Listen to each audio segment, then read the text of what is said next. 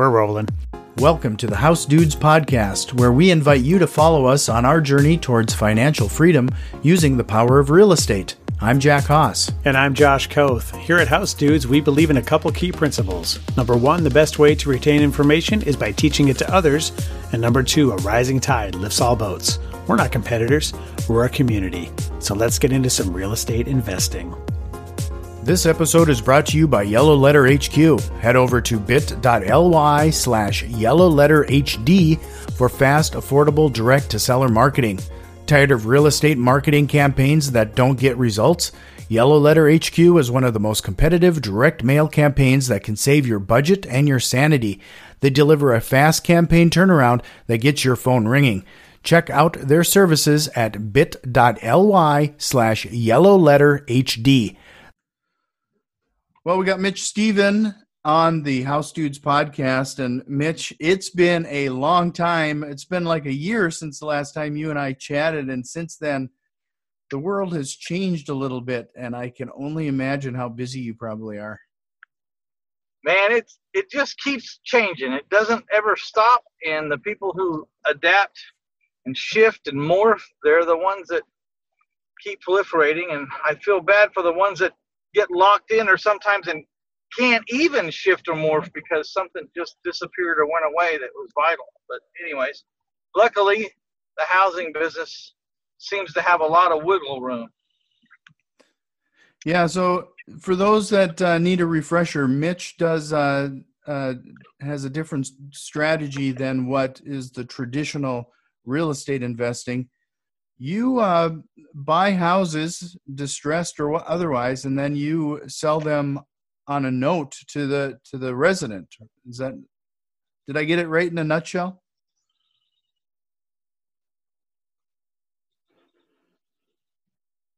I think you dropped 30-year fixed note. Say again? Hold on one second. Golly.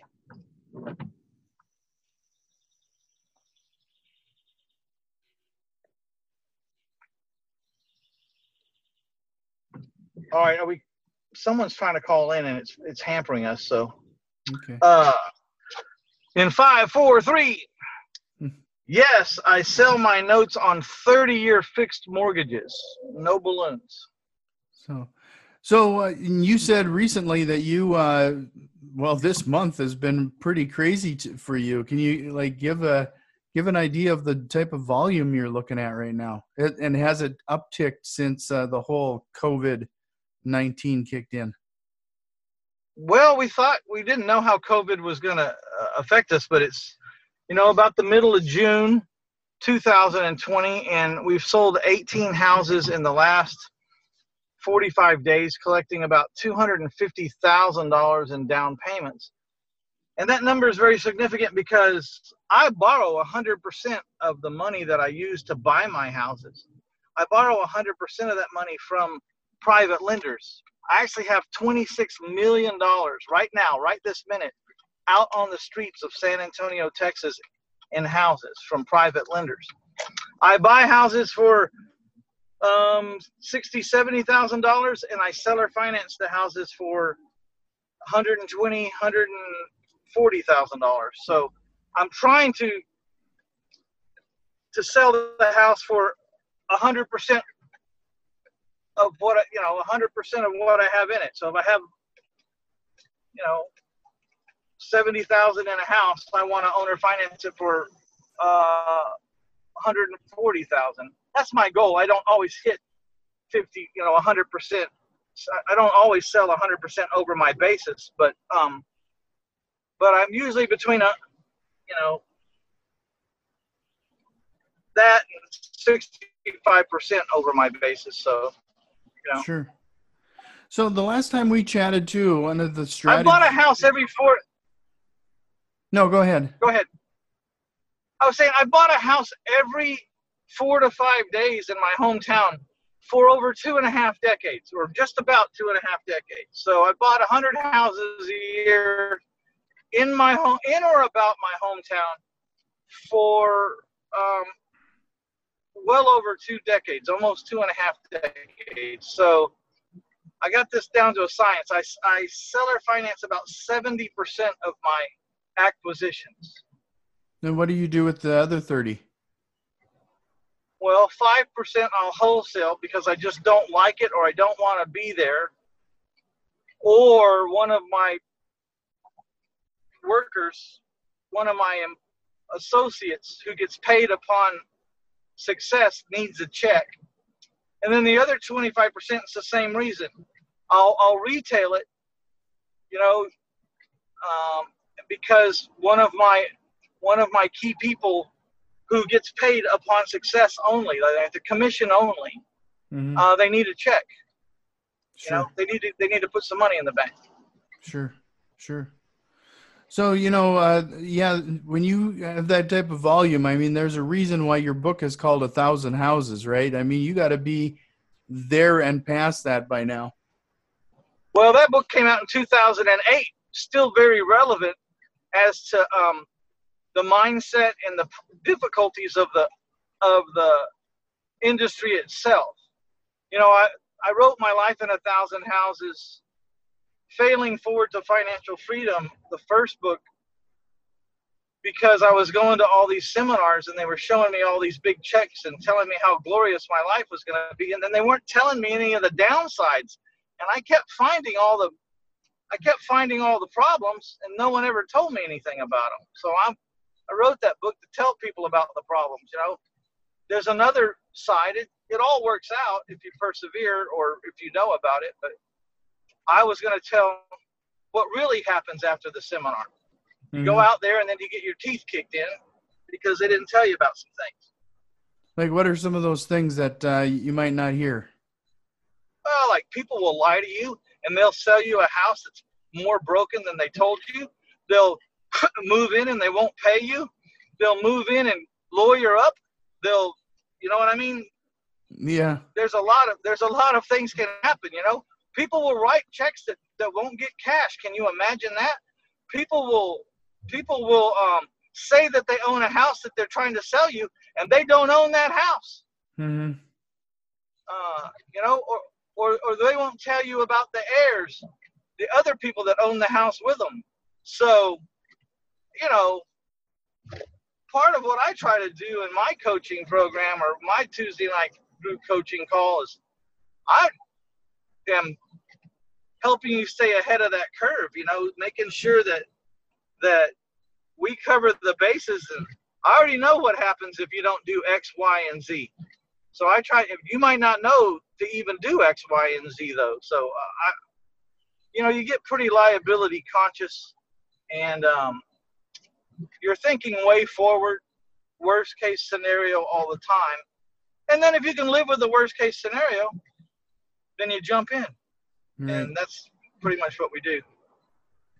No, one of the things that appeals to me about your strategy is the fact that, frankly, especially when it comes to single family houses, when you're buying and holding them as rental properties, I mean, the maintenance alone can just, frankly, just destroy any cash flow you were hoping for. Well, that's what the book was about. I mean, that's the beginning of my journey. I had fallen into the myth that landlording and buy and hold was the way to go. And again, I'm not bashing landlording or buy and hold, but they didn't tell me all the downside. They just told me, you know, the house rents for $1,000 and you only owe $600, so you're going to clear $400 a month, right? And I was like, yeah, right. And it's bullshit. It's not right. I'm responsible for everything from the back fence to the front mailbox. If it breaks, I get to pay for it. If they don't pay me, I got to pay anyways. If they tear up the house when they leave, I got to refix the house up. And one of the biggest things, no one ever leaves a house ready for the next person to move into. It's never happened to me in my life. Mm-hmm. You know, so I had these 25 houses, and I was supposed to make $300 a house average between what I collected and what I owed. And even I wasn't dumb enough to think that I would collect it all. So I thought all I really needed was $3,000 a month to pay my overhead, to pay my bills. So I didn't have to have a job. So out of 7,500, I was hoping to clear 3,000. 7,500 potential positive cash flow. I was hoping to clear 3,000, and I wasn't even clearing that. Matter of fact, I was losing money at the end of the year. And then I accidentally I hired a coach for the last $10,000 I had to get me out of this with my reputation, because I had good credit, and I didn't want to lose my credit, but I couldn't sell these houses on new loans to people in these neighborhoods because no one that wanted to live in these neighborhoods were able to qualify for a new loan. It was a hard neighborhood. Right. And so he showed me how to sell or finance these houses and get rid of those liabilities. And then I started collecting the entire $7,500 per month. After I collected about $3,000 down per house, and I had 25 houses. So I collected $3,000 down, and I wasn't even a believer. I could have collected much more down if I'd have just known what I know today. But I just tried. I gave these, I felt like these people were broke and didn't have any money, and I was wrong. And I only asked for 3,000 down. 25 people gave me 3,000 down, so I had 75,000 in the bank, which was more money than I'd ever seen in my life in my bank account, or anybody else's bank account for that matter, probably. And then the $7,500 a month was coming in, and I was getting no phone calls to fix anything because it wasn't my house anymore. It was their house, and I was the bank. I was the mortgage company. So the light bulb went off, and I decided, how do I do this over and over and over again? And that was 2,000 some odd houses ago. So you need to change and update your book. No, I mean, my life in 1,000 houses, but it'd be too hard to change now. I have 3 books. They're all under the series, My Life in 1,000 Houses. Sure. But I guess at some point,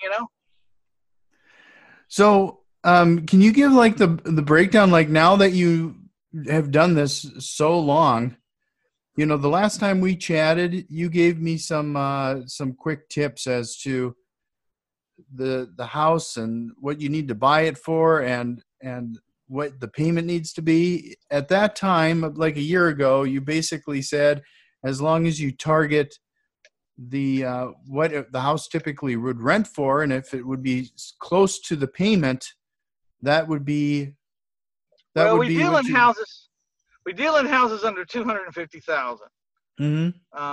Actually, I'm looking at houses at $350,000 or under. Not that houses that owe you people that owe you $300,000 they can necessarily sell or finance. That's a little too much money at 10%. So we deal in affordable houses. But when I'm looking at houses $350,000 or under, I mean, if I get a deal on a house for $350,000 for $275,000, I can always wholesale it and make $20,000-$30,000. So that's why I have that $350,000 number, because I don't get to owner finance every house I find. Sometimes the houses are a little too expensive to owner finance. I like to sell owner finance houses where the balance that they owe me is $150,000 or less. Okay. Now I think I invented the OFV, the owner finance value. I'm not sure that was out in the world before I came along. And you arrive at the owner finance value by backing into the rents. The theory being, one of the things that you have to believe to do the owner finance business is to believe that someone paying $1,000 a month rent would rather pay $1,000 to own if they had the choice. Not everybody, but a large percentage of the people out there paying rent would rather own if it didn't cost them any more per month. So under that thinking, let me give you the formula. You take the rent and you minus the monthly taxes and the monthly insurance. So let's say the rent's $1,000. And you minus $100 for taxes and $50 for insurance. That leaves you $850. That's what this renter has available out of his $1,000 payment per month for principal and interest. Okay, he has $850 for principal and interest.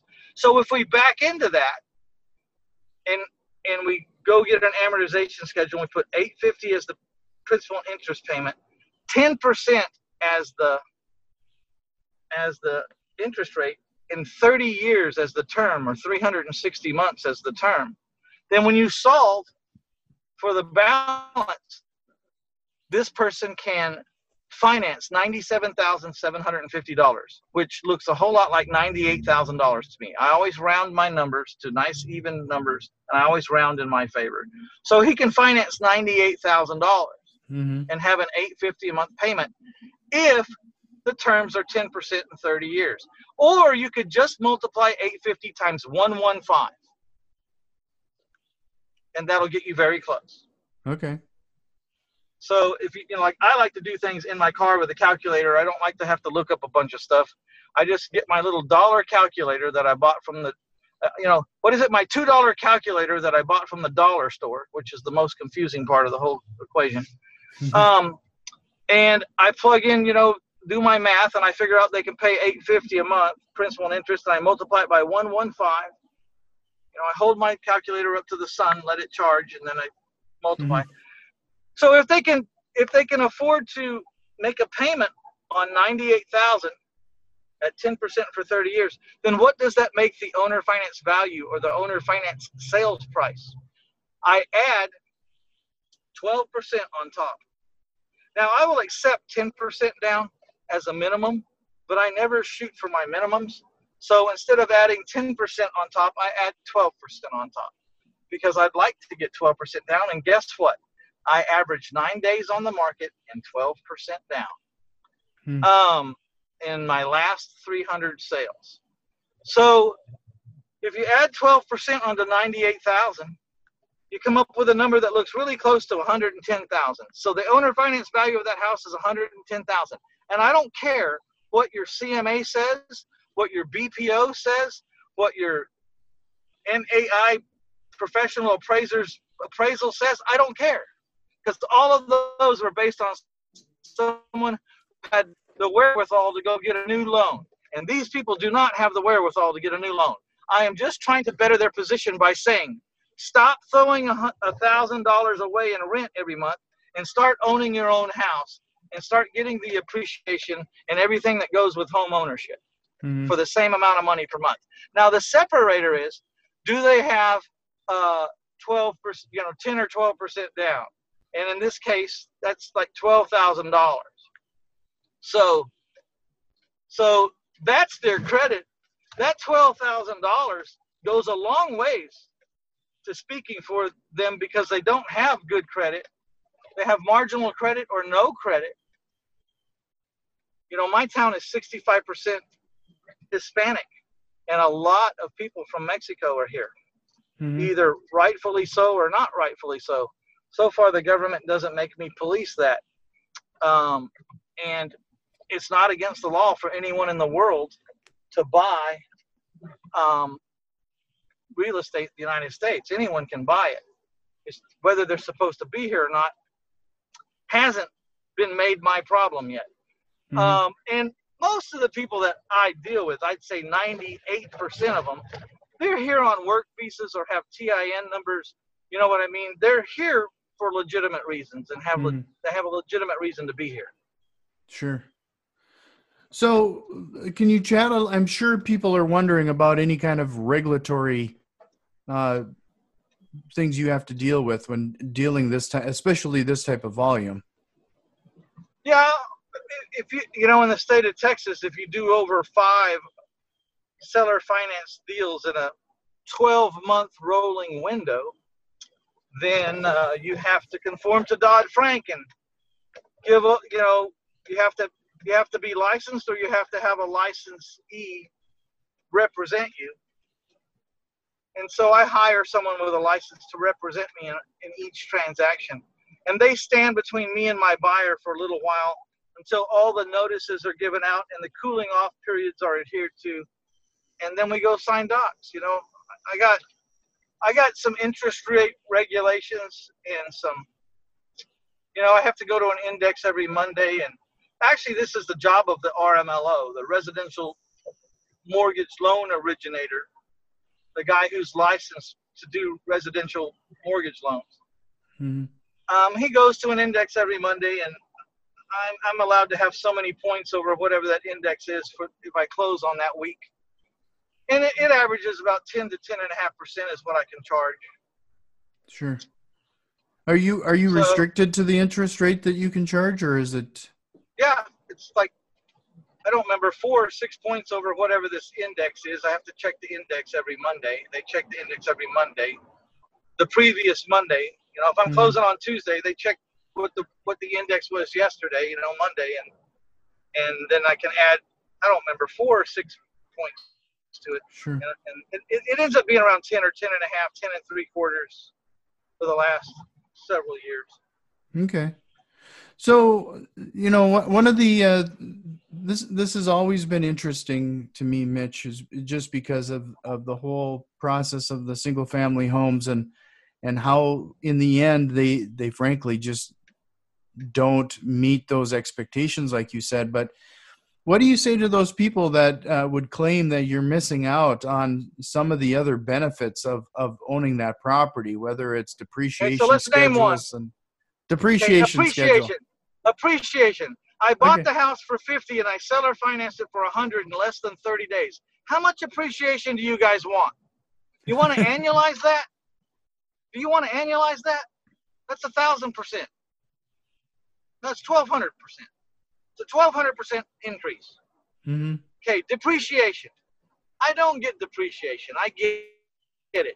But I take the money I make and I buy $1 million storage facility. Now I got depreciation. Mm-hmm.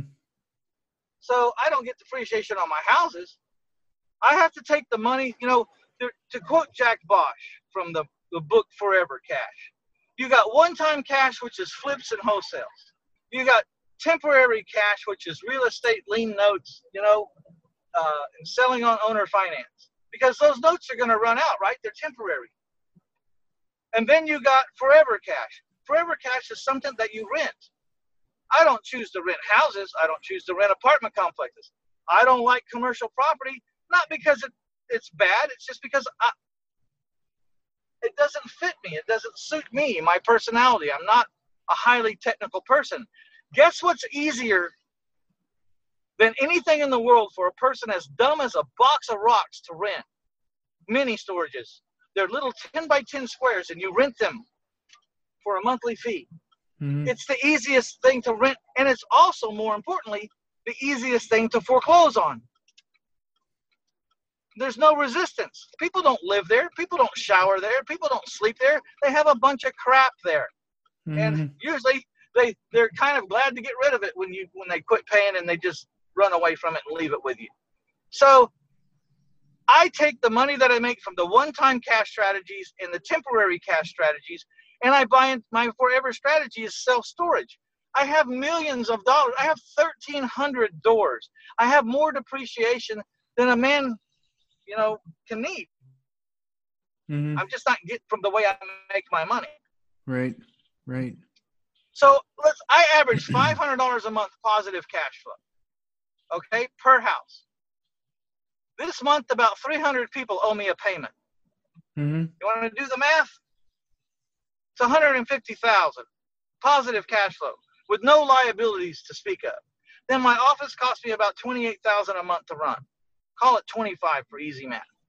So I'm netting $125,000 a month. I took the $125,000 a month, bought a bunch of storages. I now have 1,300 people in storages that owe me $100 a month. 1,300 people owe me $100 a month. That's another $130,000 a month. Which I have some expenses. I have taxes. I got lawns to mow and electric bill and insurance. So I don't get to keep the whole $130,000 a month. I got a few payments. But I started that business in 1991, so I don't have a lot of payments. Mm-hmm. I just got regular overhead. So, life is good. I can't complain. Took me 27 years to get there in the storage place and 24 years to get where I'm at in the house place. And so we've been talking some really big numbers, so I would like to digress for a minute to tell the listeners. You don't have to do 100 houses to make a great living per year. 10 houses can make you a great living. I have to kind of do that kind of volume because I don't work in my business anymore. I work on my business. I have not seen the last 400 houses I bought, and I have not seen the last 400 people, nor met the last 400 people that bought my houses. So I got it kind of on autopilot. So I can afford to be talking with you. Yeah. So everything is on autopilot now, and you basically you've selected a team that you've just taught, and now they're off doing it for you. Yeah, it wasn't that easy. You know, I tried 4 or 5 times to autopilot the home flipping business, and failed. And I finally paid $30,000 to go to a mastermind with a group of men that I knew specifically had accomplished what I wanted to accomplish. And they showed me what they were doing, and I was able to take a little bit from each of them, and then morph it into something that I could live with, or that I could do. But the main reason that it worked was I was about to fold that business up in a box because I couldn't do it anymore. I was running out of steam. I had all the I was wearing all the hats. I was doing everything for many, many years. And so when I tried the last time and was successful to automate my business, I did not care if I bought one more house ever in my life, and I quit buying houses. And that's when I was able to do it. It took me about a year of concentrating on what does this chair do? How do I train the person that sits in this chair? And where do I hire this person? And so that year that I learned to automate my business, I only bought 33 houses. And the fatal mistake that I had been committing when I was failing on systematizing my business was I never gave myself permission not to buy 100 houses a year. So I was trying to systematize my business on the time that was left over after buying 100 houses a year, which there was no time. Mm-hmm. And the time that I had left over, I needed to sleep, not try to go into another endeavor, like training someone. So that was kind of, I accidentally discovered my fault was I didn't slow down and take a step or two backwards to allow myself the time to automate my business. Sure. So do you source these houses just like any of us, like we're out wholesaling, and are you doing like bandit signs and yellow letters and everything else just like we do for? I do like a little bit of everything. But I have 4 acquisition people now. All they do is they work for me. They only work for me. And they wake up every morning to find houses. Mm-hmm. And some of them specialize in bandit signs, and one will specialize in, we all just, it's a lot different business. I mean, bandit signs used to work, and then they didn't work, and now they work again. Yellow letters used to work, and then they didn't work, and now we're using them in a different way. We quit mailing people unknown. We contact everybody by phone. We call everybody. That's mm-hmm. the first contact. We call them. We skip trace them. We find them. We call them. If we do a mailing, like we'll do a 10,000 piece mailing to a town of 2 million people, we'll pick out 10,000 pretty highly qualified suspects, like they're behind in their property taxes, or they're on some kind of property residential code violation list or something. And we'll mail out 10,000 of them, but we may get some calls from some of those postcards. We may get some calls, but we're not mailing them to get the calls. We're mailing them to get the return postcards. Now we'll get like 300 or 400 return postcards. That means if my postcard didn't get to them, no one's postcard got to them. Mm-hmm. These people are lost somewhere. Now I'm going to go find them. That's my job, to find those 400 people and have a phone conversation with them. Sure. I found that it's been interesting. You're not the only one who's been doing or starting with the phone calls lately. Well, it makes sense. And then when I find someone and I square up, I know where they are now. I know who they are now. I have their phone number now. And now I have their address where they really live, which no one else has. Now I start sending letters to them and postcards and touches. You know, I don't waste my money on, I don't waste that postage on random people hoping that they'll be interested in selling me their house. I wait till I find them, talk to them, and then if there's someone I want to lock in on, I lock in on them, and then all my CRM systems kick into place on them, and Sure. it stays with them until they sell the house to somebody. Okay. You know, So- it's like a ballistic, it's like, you know, a ballistic missile. You're flying that fighter pilot jet and you flick on that button where you're going to lock onto your suspect. You know, I just, once I find them and I decide they're where I want to be, you know, I want that house from this guy, then I lock on them and I start throwing everything at them. Mm-hmm. So has it been hard to let some of this go over? You said it's what has been over the past 5 years or so you've handed over the reins to your team, or? No, it's a blessing. When I handed over the reins 5 years ago, I had probably $12 million of private money. My job today is to meet people, have dinners with people, take people out to the rodeo, take people to basketball games, take wealthy people or people that have money. So I'm to get to know them, so they can get to know me, so that they will consider strongly loaning me their money. I pay 10% for a 15-year fully amortized loan, for fully amortized money. This is what I pay my private lenders. I pay 10% for a fully amortized 15-year loan in a first lien position, and I'll pledge the house that I'm buying with it. And I'll never let my lender in over 65% of what I'm going to own or finance that house for. So if I'm going to own or finance that house for $100,000, they'll never loan me over $65,000. I'll never ask for it. In fact, I average only borrowing $58,000 on a $100,000 house. I average only borrowing 58%. I'm a professional deal finder, and I find great deals. And I don't just borrow up for no reason. I just borrow what I need to buy the house and to get my advertising money back. So I offer 10% for a 15-year AM. I offer 9% for a 10-year AM. I offer 8.5% for a 15-year AM with a 7-year balloon. Mm-hmm. And I offer 8% for a 15-year AM with a 5-year balloon. Okay. I do have some 6% every now and then come across my table. I'll offer 6% for like a 7-year amortization, or a 7-year to a 6-year to a 5-year. Whenever I get an amortization under 7 years, I will pay you, I pay 6%.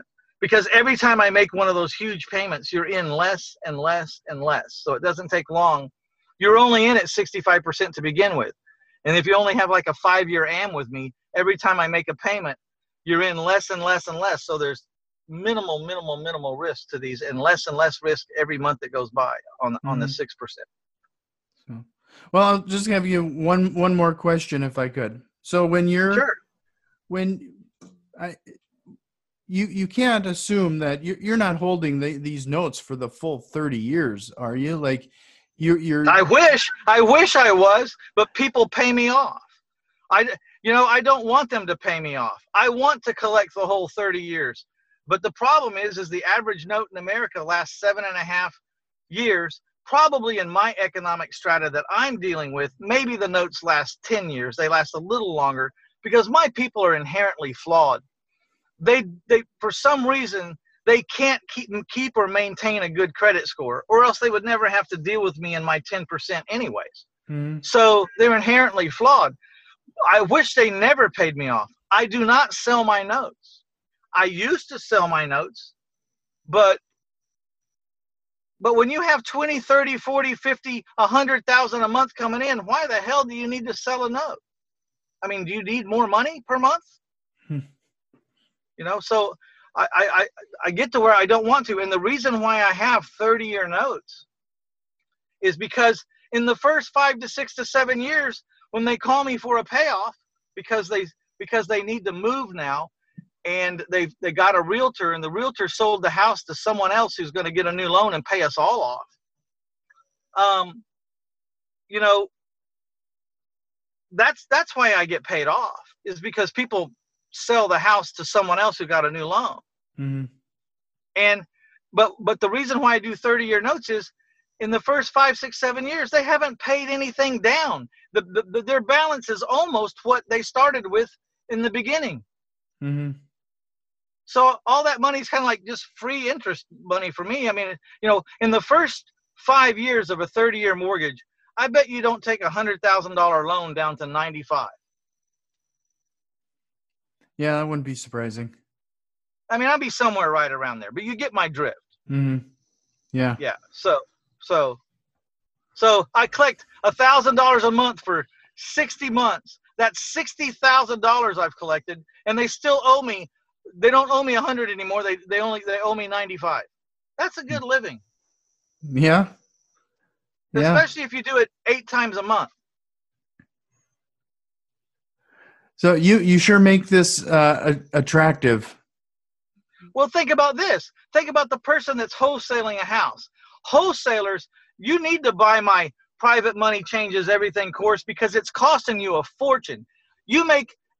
I'm going to say the average wholesaler makes $7,000 a deal. That's probably maybe gracious, maybe not. Say $8,000 a deal is the average wholesale profit. I'm getting $8,000 or $10,000 or $12,000 up front in a down payment, and these people still owe me $500 a month positive cash flow for 360 months, potentially. That's $180,000 of positive cash flow they still owe me after I collected what you would collect as a wholesale fee. So every time you wholesale a house for $8,000 and don't have the money to sell or finance it because you didn't go find the private money, so you can't buy the house and sell or finance it to people because you don't have the private money. That inability to raise private money is costing you $180,000 a deal. A deal. Mm-hmm. You're leaving on the table. So when I tell you I'm a multi go on and on millionaire, it is because every time I buy a house and I sell it to someone they give me a down payment, they still owe me $180,000 to $250,000 in the future of positive cash flow. And it's on my financial. They owe it to me. And until they do something, it's on my financial. My financial reads like I'm a conglomerate. Mm-hmm. And then those notes are liquidatable. And I do know how to sell notes. But when I sell notes, I never sell notes at a discount. And I explain that too. I mean, there's a way to sell a house. When you have a 10% face value on your notes, you don't have to give a discount. I rarely ever sell my notes. Sell my notes. If and when I sell some notes, I rarely sell them for a discount. I always sell them for exactly what's owed to me. And the only time I sell notes is when I want to raise some money to buy $1 million or $2 million or $3 million storage facility. Sometimes I might be a little short in the bank account. I say, well, I'm a little short. Let me go over here and sell 15 of these notes and pick up the extra $500,000, $600,000, $700,000 I need. So, do you find it pretty easy to sell the notes when you throw them out there? I can make it look easy because I've been doing it for years. But you have to know who wants that kind of note, and you need to know how to sell it to them. Mm-hmm. And how to package it. It's not difficult. But I don't sell my notes to institutions. I don't sell my notes to professional note buyers. I sell my notes to doctors and lawyers and regular people that need to make 10% and have a piece of property as collateral, as backup. Mm-hmm. And the larger spread there is between the value of that property and the balance of that note that they're going to buy, the easier it is to sell, because the 10% sells itself. Everybody wants the 10%. The question is, how risky is this 10%? Well, if you're only buying if you're paying $50,000 balance on a note for a house that's worth $150 today, that's not very much risk, is it? Mm-mm. You want to buy my $50,000 balance at 10% on this note? Well, how much is the house worth, Mitch? Well, the house is worth $150,000. So if these people don't pay you, you're going to pick up a $150,000 house for your $50,000 instead of having a $50,000 note. Well, that's an easy note to sell. Mm-hmm. Yep. So, Mitch, you talked about your program if people really wanted a deep dive into this strategy, where would they go? I think it's 1000houses.com, right? Yeah, you can see everything from my blog to my books to my podcast to everything I've got is at 1000houses.com. I can't thank you. Lots of free stuff too. Be sure to click on the free stuff tab. There's an hour and 45-minute webinar thing. There's an hour and 30-minute webinar. There's an hour and 45-minute recorded archive coaching call where you can see how my Tuesday night group coaching calls go. If you want to talk to me once a week and get geared up, get some homework for the week, let me line you out for the week, then get on that Tuesday night coaching call. It's $3,500 for the year and a $500 renewal. If I can't up your game $3,500 in a year of being on a call every Tuesday, I'll kiss your butt. I will. Well, I will. I'll fly wherever you're at and I'll kiss your butt. I don't think I could ask for this interview to end on a better note, Mitch. So thank you so much. It's a pleasure again. And I hope we can do it sooner than a year from now, like this last time. Yeah, get your people to talk to my people. We'll do it again earlier. Just remember, I'm not the smartest guy in the world, and I don't believe I'm a genius because I'm not. I actually, didn't do all that well in school, and I just went to high school. I just been doing the same thing for 24 years in a row. I know where the landmines are. I know how the enemy thinks. I've fought them for many, over 2 decades. I've been at war with the problems of this industry, and I learned how to mitigate them. It's, I can help. I definitely can help.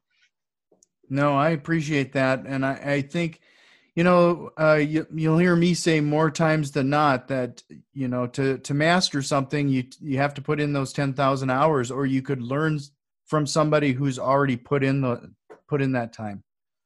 So yeah. And I think I have 50,000 hours in by now. I wouldn't be surprised. Thank you again very much. I know you were heading out to your ranch, and you're probably there by now, and I appreciate the extended conversation here. Thank you so much. Well, I hope you guys didn't mind the moving scenery, but sometimes you just got to get it done. That's what it's all about. This is real life. I got myself in a pickle. I needed to be someplace. I said, I figure out how I'm gonna get this done. I'm gonna get 2 things done. I love double dipping. So we just double dipped. I got where I needed to go, and we got this interview done. So yeah, good deal. I appreciate it. Thank you very much. Hope to chat soon. Have a good day. Bye now. We've put a lot of effort into providing useful content, and if you found value in the show and have any interest in supporting us with a small donation, head over to patreon.com/housedudes. And if you have any thoughts or questions, shoot us an email at info@housedudes.com. You can also find us on Facebook, Instagram, and Twitter @housedudes. And if you like what you're hearing, head over to iTunes, subscribe, rate, and review the podcast. It really helps other investors out there find the show. And remember, massive positive impact requires massive positive action. We'll see you next time. This episode was brought to you by housedudes.com. Do you have time to actively manage flipping and rentals yourself? If so, go for it. If you live in a market that won't cash flow or don't have the time to do all the work, are you just out of luck? If there was a way to participate more passively, would that appeal to you? I'm sure you have questions about how the process works and what to do next. If that's the case, fill out the form on housedudes.com/investors, and we'll reach out to see if you are a good fit for our business. This is first come, first serve, and we will have to stop taking applications when our goals are met. See you at housedudes.com/investors.